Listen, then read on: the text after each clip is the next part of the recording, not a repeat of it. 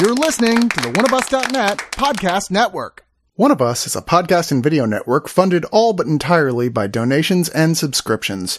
We do accept pitches for audio-based or banner ads, but on a case-by-case basis. If you're interested in that, contact us at oneofusnet@gmail.com. With the amount of audio and video content we generate, it is expensive and extremely time-consuming to keep things running. Please go to the webpage oneofus.net and sign up for a subscription at $2, $5, $10, or $25 and get a ton of bonus content.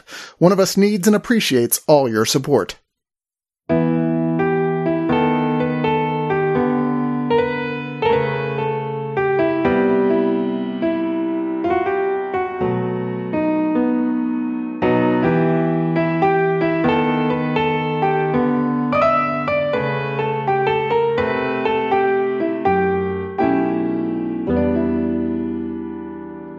Hello, One of Us listeners. My name is Nathan Flynn. You may have heard me on a few reviews. I'm the Tron guy, and right now, I'm not here to really review any new movies. I've sort of left that life behind to really bring notice to the films that I love, because I love movies. I love them in the very core of my being. More often than not, I find myself defending the unloved, underappreciated, and in most cases even hated films like Aquaman, Tron. Wow, I'm really a sucker for big world-building movies. But now I'm here to bring you guys a new series called In Bad Taste, where I will be getting guests from all across our massive staff at One of Us to talk about films that they love despite general perception. The movies that are joked about at parties, the movies with your low Rotten Tomatoes scores, films that, maybe you're a bit embarrassed to say that you like. And normally I would say my guest today is blankety blank blank, but today my guest is myself. So if you're already sick of my voice and my take on movies, I would jump off the ship right now, because I'm going to bring a little attention and praise to what I think is one of the most underrated, if not the most underrated comic book film ever made. It's Neville Dean and Taylor's Ghost Rider Spirit of Vengeance. There's good and bad in all of us. It doesn't matter how far you run. There are some demons you just can't escape. I need your help. This child is in danger. I don't save people. If we don't help, the devil will have a new form, one more powerful than he's ever known. And a shadow will fall upon the earth. Save the boy and lift your curse. I've made a lot of mistakes, but Danny's the one good thing I ever did. That being the case, we better make sure he doesn't turn out to be the Antichrist. The rider's going to come out. He'll destroy the first guy coming. I'm not afraid of you. You should be.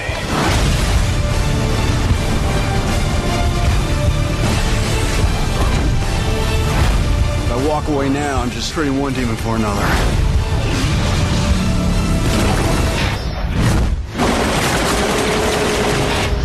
Plus, I have some personal issues I kind of like to get fixed. Now, a little bit of context. When 2007 rolled around and Mark Steven Johnson's Ghost Rider film came out, I was decently excited. I mean, my familiarity with Nicolas Cage is your National Treasures, your Con Airs, your The Rocks. I grew up knowing him as being one of the biggest action stars ever, but also a pretty damn good actor to boot. And we were before the point where he became a full-on meme, which I've actually loved. I enjoy this new Nicolas Cage renaissance. But my birthday rolled around and I went to go see the first Ghost Rider, and I straight up loved it, as I would being an 11-year-old when it came out. I think that movie has not held up beyond my rewatches. The biggest thing that really holds up is Sam Elliott, who rules in that movie, and I think Nicolas Cage actually really works throughout that movie. I think he shows his love for the comics. He's miscast as all get out, but what can you really do? But I think he's having a lot of fun in that movie. So when they announced the sequel, and I've already rewatched it with duller feelings about it at the time, also being released on my birthday, I was so excited. When February 17th rolled around in 2012, I went to go see Ghost Rider Spirit of Vengeance, and I thought it was so much fucking fun. It's a straight-up reboot of the Ghost Rider series. And I'm not talking about an in-universe reboot like your Thor Ragnarok. I'm talking like full hog, this other film didn't happen, let's just start from scratch with the same actor, like your Deadpools, or I honestly, I can't think of another comparison to it at this point. This is a film that really just sort of sets its tone right away. Yeah, that is right. I'm the guy who made the deal with the devil. Now, I know what you're thinking. Doesn't this kid watch movies? Does this ever work out fine? Let's just say good judgment was not exactly my forte. I think that we so rarely get auteurs, and I will say auteurs when talking about Neville Dean and Taylor. I'm sure they don't like to think of themselves as an artistic duo, but they are. Their Crank movies are unlike any movie by any other director. Well, I think it's a very psychedelic movie. I mean, it's not like any other studio movie I've seen before. It's quite brave in its pace, and also in some of the imagery you'll see. Their use of digital camera in almost a Michael Mann style way, their I don't give a fuck frat boy sense of humor, which is not usually my favorite, but I think that they managed to find a lot of hilarious, fun, surreal, and really frenetic shooting styles that are unlike any other filmmaker I've seen, especially in a comic book adaptation. These dudes go for it. When I saw Mark break out the rollerblades, and I'm on a motorcycle, I'm on that motorcycle, and we're on a motorway in Romania, and I can hardly ride, I just learned. And he's on the back of my motorcycle with his camera and his rollerblades. I'm like, this dude is nuts. But hey, let's go for it. One of the things I think that Neville Dean and Taylor are not praised enough for is their use of Nicolas Cage. If you watch this film and you watch Mom and Dad, which is just by Taylor, you see a clear sense of let's just turn on the camera and let's let Nicolas Cage do whatever the fuck he wants. And he really brought that sensibility to this film. This is not your same Johnny Blaze who is eating jelly beans in the first one. This is a drunk, a man who is living with this beast inside of him so much that he won't go out in the sun anymore. He's just living in some shack. It's very interesting watching him have to pick himself out of his drunken stupor and to save this kid in what is basically a B-movie homage to Terminator 2. The plot is very simple to this movie. An alcoholic French monk played by Idris Elba is trying to stop an attack by the devil played by Ciarán Hinds, who apparently has only Eurotrash villains from a XXX movie in his group, to find this boy named Danny. If you don't know Ghost Rider lore, Danny Ketch, who will later be the new Ghost Rider. He and his mother are trying to escape. Idris Elba thinks that the only way to protect the boy is to enlist the help of the Ghost Rider. If he manages to get Danny into a safe hiding along with his mother, he will be able to rid himself of the Ghost Rider curse. That is your plot. It's simple, it's straightforward. What is not simple and straightforward are the visual sensibilities of this film. One of the things I truly appreciate about it is just how much it goes for it. The camera never stops moving. We have multiple scenes that are animated in this film. We have these action set pieces that have this like Mad Max sensibility in this vibrant color palette and this insane lighting. While being very bleak and dark in its sensibilities, we get these beautiful dark levels. We have these piercing blue skies, the toasty orange of Ghost Rider's skull. which, just bringing up the visual sensibility of how Ghost Rider looks, it is a far step up from the 2007 film. He's got this charred skull that looks like this consistent eternal flame is going on. His leather jacket is literally melting onto his skin.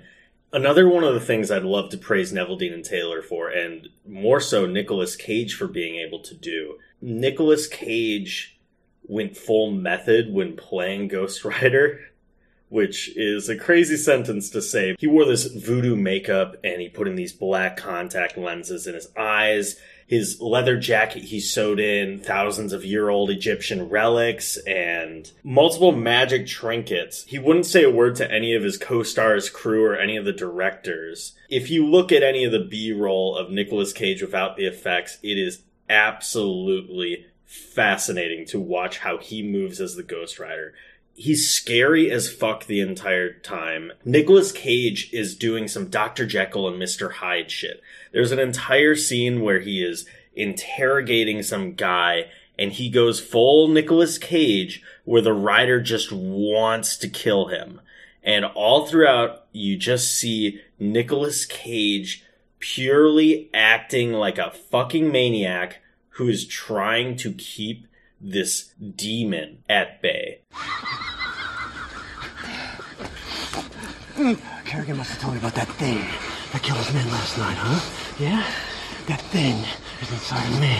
See, you're a bad man. And this thing, the Rider, he feeds on bad men and he's hungry. He's hungrier than he's been in years, and that's why I'm shaking. Because right now, the only thing standing between you and the Rider is me. And he's just... He's scraping at the door! Scraping at the door!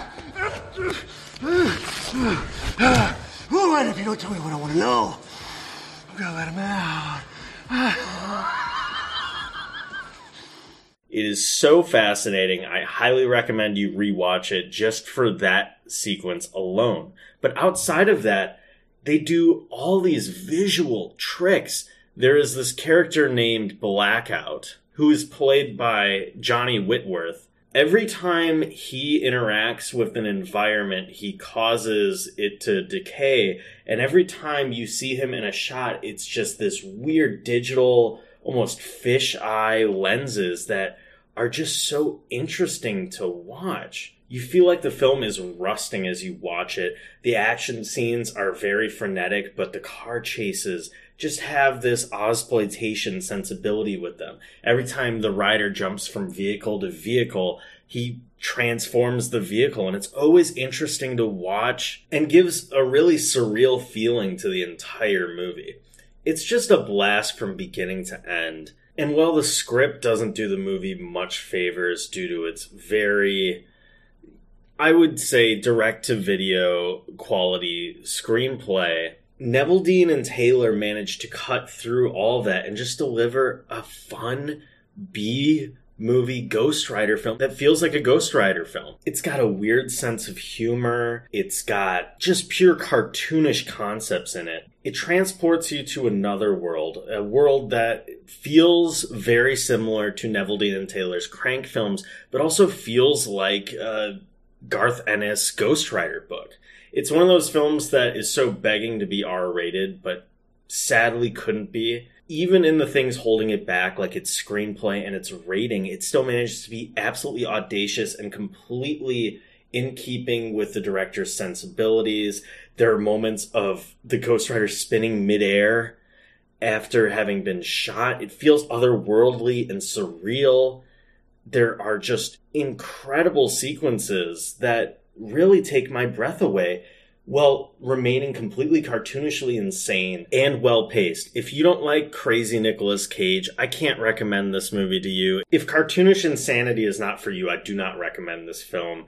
If you can't just sit back and have a visual experience and have to nitpick a screenplay to death or bring your preconceived notions of how a character should be treated into it, I don't recommend it. But if you like seeing a director's full vision, if you like seeing full Nicolas Cage, if you like seeing wonderful action set pieces that have a visual sensibility, I would say similar to Michael Mann's 2006 Miami Vice or any of the previous Crank films or, say, your George Miller Mad Max Fury Road, I can't recommend this movie enough. I was actually truly shocked when I saw the reviews were as bad as they were when I saw this movie. I had an absolute blast and was actually looking forward to another one. Now, I'm glad that Marvel has the rights to this character so they can truly do some justice with him. Maybe we'll see Ghost Rider interact with Doctor Strange. But I have this sneaking feeling that I won't get that same visual spectacle that I got out of this film. And it truly upsets me. But yeah, that's my take on Ghost Rider Spirit of Vengeance. I hope that this allows more people to give this one a rewatch, see how they feel about it, especially with the dialogue on Cage being a lot better than it's been now, having been post-Avengers Endgame, maybe looking for something that is off the beaten path. I think that Ghost Rider Spirit of Vengeance makes for a fun watch, especially on Blu-ray. If you have this on Blu-ray, I think all digital films just look incredible on Blu-ray. But that's my take. I'm so excited for you to hear other people on One of Us give their own take on films that they love, and I'm so excited to shut the fuck up about films that I love that are considered to be bad, because I do it a bit too often, and I like to give other people the mic. So until next time, watch more movies, go down these curious rabbit holes of cinema. I hope that you enjoy. I hope that the films that we spotlight on this series will broaden your horizons as far as films that you watch, or maybe give a film another chance. Oftentimes when I rewatch films, the film is still the same, but I'm different. And I see it happen far too often, and I love it. I love that your own journey with cinema can be unique and different and become personal. If you want to hear more of my musings, you can find me on Twitter at Nathan Flynn. You can find my podcast that I run with a fellow One of Us crew member, Aaron, Mission Impodible, which you can find us on Twitter at Impodible, IMPODIBLE, and anywhere you look for podcasts. Should you want to give Ghost Rider Spirit of Vengeance a rewatch, it's on HBO Max. I can't wait to see some of the reactions in here.